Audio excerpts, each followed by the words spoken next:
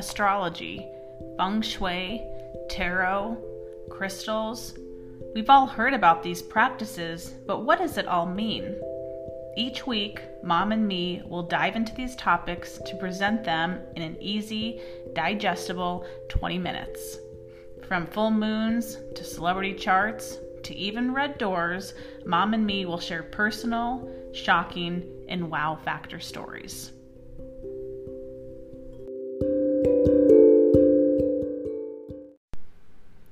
Hello and welcome back to the Mom and Me podcast. I am your host, Kate Wind, and I am joined by my mom, Mary Swick. Good morning, Kate. Good morning. Today we have a fun topic planned. It's actually a little game that we're going to play. It's called What Would You Say If You Saw? So we both have come with some prompts of what we've seen in people's homes while we're doing feng shui consultations. And we're going to prompt the other person out. What would you say if you saw this? And then it's a cute game. Yeah, and then we'll follow up with our actual story about, yes, we did see that, and this is what we told the client based on what we saw in their home. And it's nice to get confirmation. Yeah.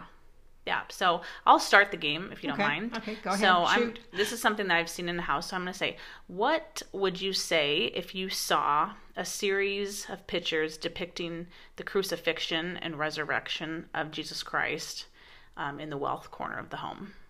Ooh, wow. Well, let me think about that a second. You know, religious art in the financial section, deeply held beliefs, I would say, very deeply held beliefs.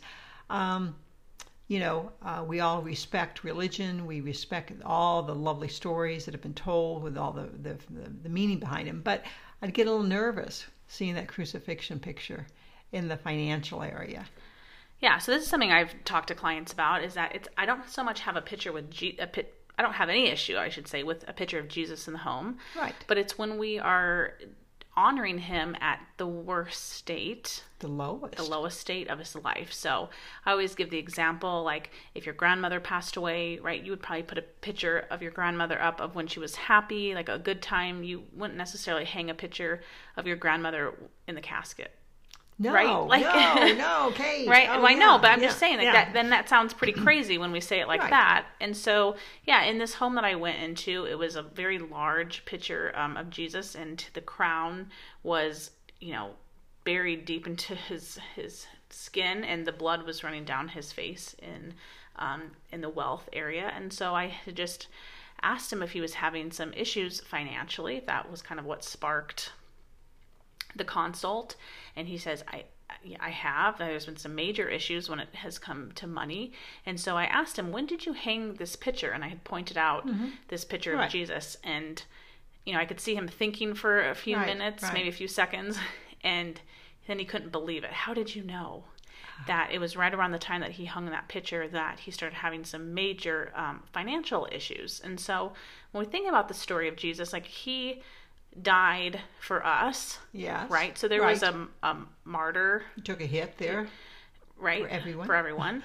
And that is what was exactly that was playing out in this client's life, is he was taking a financial hit in order to keep his employees on staff, and he was continuing to pay them, even though the increase of cash flow into the business had taken a large hit. And so he was sacrificing himself on behalf of everyone else. And isn't that amazing? There was only so long he could do it before he was in a serious financial crisis. So what did you tell him? Well, I told him to remove the picture. Okay. I told him he needed to take that down. I think he actually had already taken it down before. So he could put it someplace else? No, I told him just to take it down. The crucifixion. Because it was a pretty gruesome, I'll say, picture. And so I just said, this is nothing to do with religion. If you want to hang up a picture of Jesus, by all means. Right.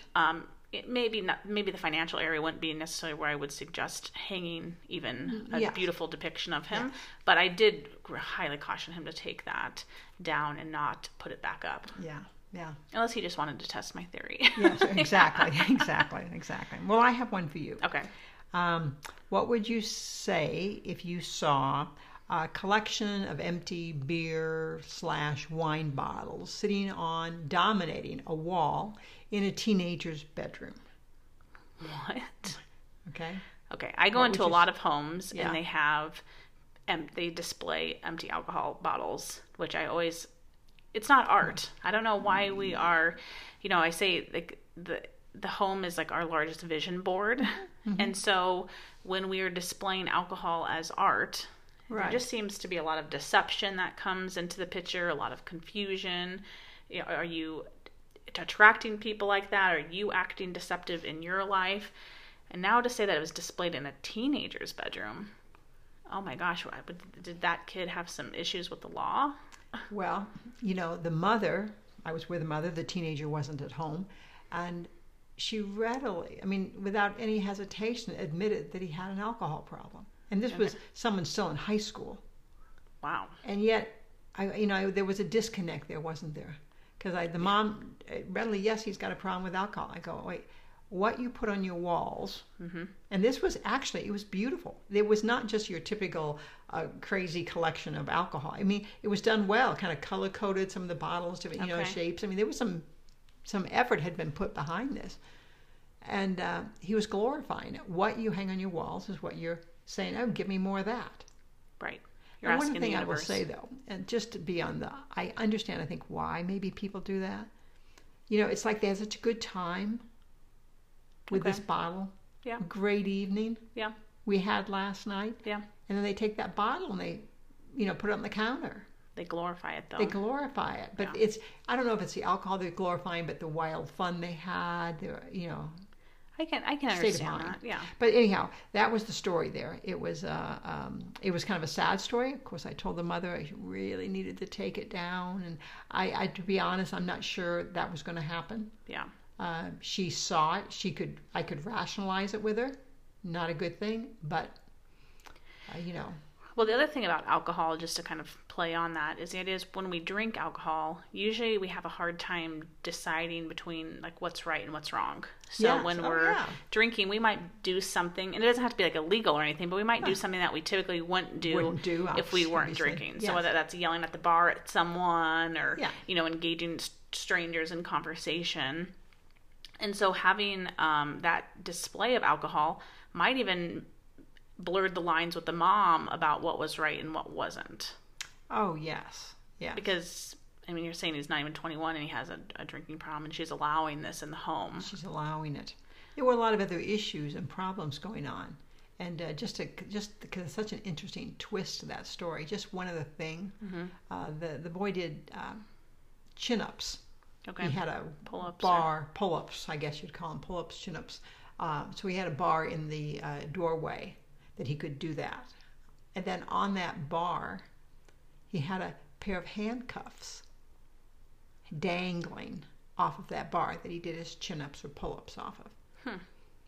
Which, again, there was just enslavement, imprisonment. It was all this implication further. Now, I asked the mother, why are those handcuffs there? She goes, I don't know. He got a pair of handcuffs. And So had he had any already stays in jail at that point? Well, do we know? You know what? I didn't get this full story. I knew that it was a recognizable issue, that he had been picked up or brought home or, that type of thing. But again, I don't think he'd actually gone to jail. I don't think they do that with, I don't know what they do with 16-year-olds. Oh, that's true. But there we go. It was an interesting thing. You just don't expect to walk into a teenager's room and see a massive liquor collection. No, and that would have been a very literal translation, thinking just because there's handcuffs that there might be jail time. So I don't want anyone to think that just, why I mentioned that, but just with everything else going on. I took it more that he was really an addict. He was really connected. Handcuffs you can't get out of. I can't stop. See. Yeah. Okay. So there was, just looking at his room, there's handcuffs hanging in the entryway. Yeah. And I thought it was a very sad story. Yeah, no, very sad. Very sad. Okay, what would you say if you saw an abstract print suggesting, personal freedom or expression hanging over the marital bed? I think my attitude on that has changed a little bit, but I know what I would have said most likely is I would have been concerned that, let's say this piece of art was too wild. To what was oftentimes modern is cold, and it can pull people apart, or let me do my own thing. Sometimes, because the bed's all about coming together. Yep. You know, it's obviously very sexual. It's particularly the master bedroom. Yep. So I'd be inclined to say, you know, we need to soften that. We need to get rid of that because you may be not connecting with each other. Yep. That would be my initial thought. So when we talk about the Bhagwan feng shui, there is a relationship corner. Right. And sometimes the master bedroom falls into that area and sometimes it doesn't. But regardless of where the master bedroom is, I do kind of put a layer of relationship energy into that. But in this home in particular, the relationship, or the master bedroom, was in the relationship corner. Okay. So it's kind of a double whammy. So I did take this piece of artwork a little bit more serious, and had actually just, had asked if there was any issues in the marriage in regards to, an affair or maybe not seeing eye to eye any longer. And I think she was quite shocked that I was able to draw that conclusion just from one piece of art, that they were having some marital issues in regards to someone stepping out in the relationship. Wow. Yeah. That's it. So great that the client could respond, or we see the connection potentially. Right. Well, I think she saw the look on my face when I saw the piece of artwork, and I always ask, even if something seems a little jarring or out of place, tell me what this means to you. And especially when they have no connection to the piece of artwork. I don't think this was the case. I don't remember this being the case in this one, but sometimes people will say, "Oh, that's my ex-husband's." Right. Oh, my mother, she gave that to me, right? And they have all this artwork in their home that they have no connection to, or they used to have a connection to it, that there should no longer be kind of ties there. You really hit the nail there when you said there's a disconnect. Yeah. Well, they like, my husband likes it. Oh, my kids like it. So then it's like, I'm not responsible. That's not a reflection of me. They like it. Right. So sometimes we do kind of want to disconnect. We know we don't like something and we disconnect. It's just not appropriate. Maybe that piece of art on another wall would have been great. Yeah. I think it was more startling because it was in the master bedroom. It was right above their heads where they sleep, which, our head is where our thoughts are. That's a whole conversation in itself. We'll do a session on that somewhere down the road. Just what's over the bed. Yeah. Pretty crazy stuff. Yeah. So it was just a very sensitive, and it was because it was the corner of the home. It was anchoring the home as well, and that's why I thought we really needed to talk about that. The artwork by itself probably wasn't horrible. It could have gone somewhere else and been fine, but just due to the placement of it, I thought I need to say something about this. Oh, good. Yeah. Well, okay, here's one back for you. So let's say you walked into someone's home and there was a tree in the corner. The old Ficus benjamina. I don't know if you know that tree or not. But, it can oftentimes have offshoots that kind of go in different directions. But so much so that this plant was so huge that the client had accommodated the plant by bringing a chair over, so that the tree could now grow and lay some of its weight on the chair. So you couldn't sit in the chair. Okay. Now this happened to be, again, getting a little more specific, it was in the financial area of the living room of the whole house, but it happened to be the living room. And so this chair, so now she couldn't sit, she was minus one chair in the room.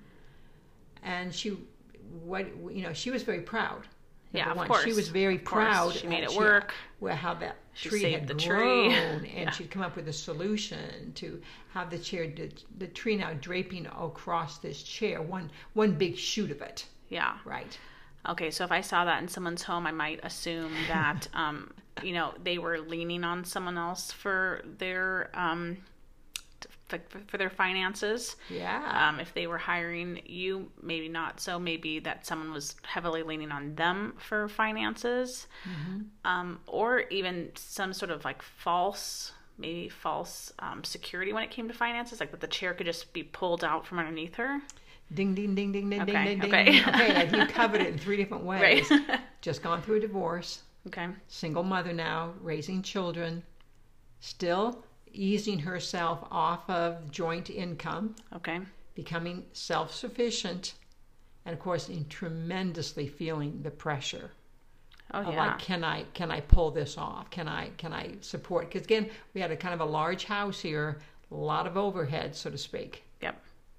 And there it was. So yeah, that was it's all interesting. It was an insecurity that she couldn't do it. So of course I recommended that needed to be repotted, number one, and trimmed back so that the tree could stand on its own in that corner. Didn't need to drape her on the chair. Right. Yeah, when we talk about like the home is the largest vision board that you'll ever create. Yes. Right? So what you're doing and putting in the home is basically what you're asking for in your life. And so, yeah, she wanted to get to the point, it sounded like, where she was self-sufficient and didn't need to rely on anyone. Right. Maybe that's not what she initially wanted, but of course then once you're by yourself, you realize, okay, I want to be able to do this on my own. And so we need to make sure that our surroundings mirror what we want. Yeah. Yeah, and there was great pressure on her to pull this off, and she pulled the chair in the picture to help her, so to speak, Okay. But in the end, and she did follow through. She said it was a major task. Wow. Because she needed help because it was such a big tree at this point there.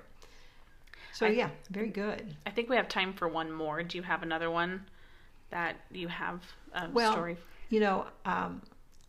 What would you say if you went into a home, and let's just say after looking at the living room, the dining room, the bedrooms, the bathrooms, you would go back and say, I think I saw 75 to 100 skunks, ceramic skunks, varying from 1 inch, maybe up to even a foot tall. Varying sizes, some of them sitting on the floor in the corner, some of them in the curio cabinet, some on the kitchen counter. You get it. Anywhere room you went into, saw skunks.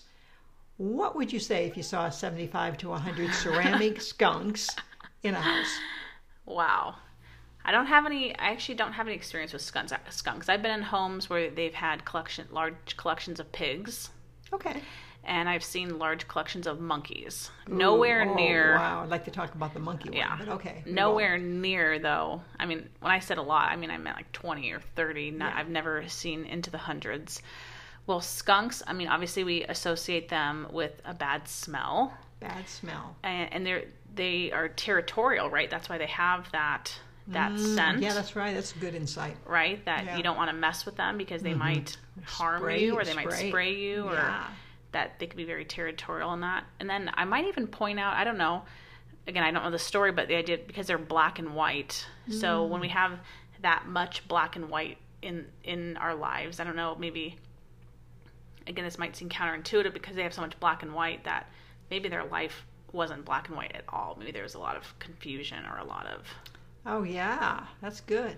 Well, when I said to the lady, you have a lot of skunks in your house, she said to me, she just turned to me, she kind of tilted her head, and she goes, yeah, my husband's a stinker. Okay. And I thought, stinker? Okay, what is she referring to? And then she did. She actually went into body odor. She actually went into a topic about body odor. Okay. But I thought, oh, that can't be, And so I just let her talk another minute. She goes, and he has 17 lawsuits currently against him. He gets himself into a lot of bad situations. So he's a little stinker. Okay. So it started as a thing of affection when she met him. Okay, collecting the skunks. Yeah, you're a stinker. And then she shows up with, here's a little skunk for your desk. Okay. Then she admitted that his office was loaded with them at his place of work. He was self-employed, needless to say. Okay, right. I don't think anyone employs a skunk for that long. Anyhow, I thought your interesting comment about black and white. Yeah. Because he clearly was doing things that people felt ripped off after they dealt with him. Yeah. And yet he came across as very, actually, I met him. He was very smooth. I didn't see him as a hustler when I first met him. Okay. But has that duality. The duality of it two-face, as well. the black versus white. Well, and also when you come in contact with a skunk, you have to literally detox. Yeah. Right? I guess this is just from cartoons. I think it was The Simpsons or something.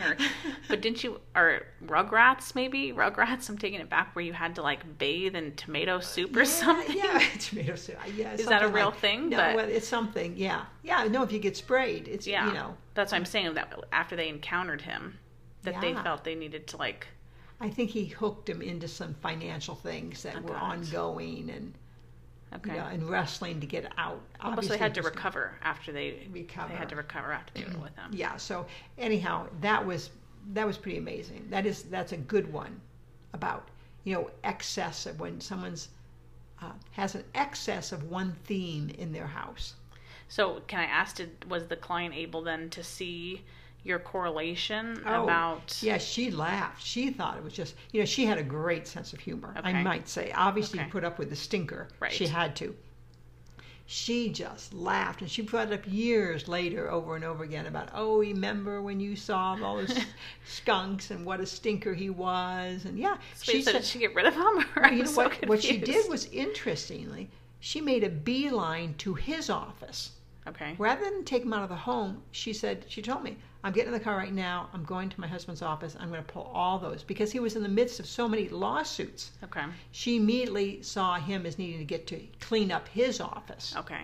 That was her first priority. So she then brought more skunks into the home. I didn't ask her she brought him back into the house and put more of them in there. But anyhow, it was a dynamic she was living with. Wow. Somebody who was territorial. He was very demanding that way about how things should look and the neatness, and a little bit of a control freak in that regard. Okay. And yet, stepped over a lot of people. Wow. Financially. Wow. So beware. Beware. Yeah. Any collection, like we said, anything collection can get extreme. Yeah.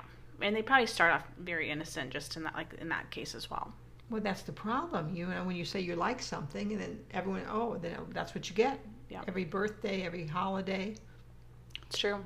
But anyhow, that was a very funny story. Yeah.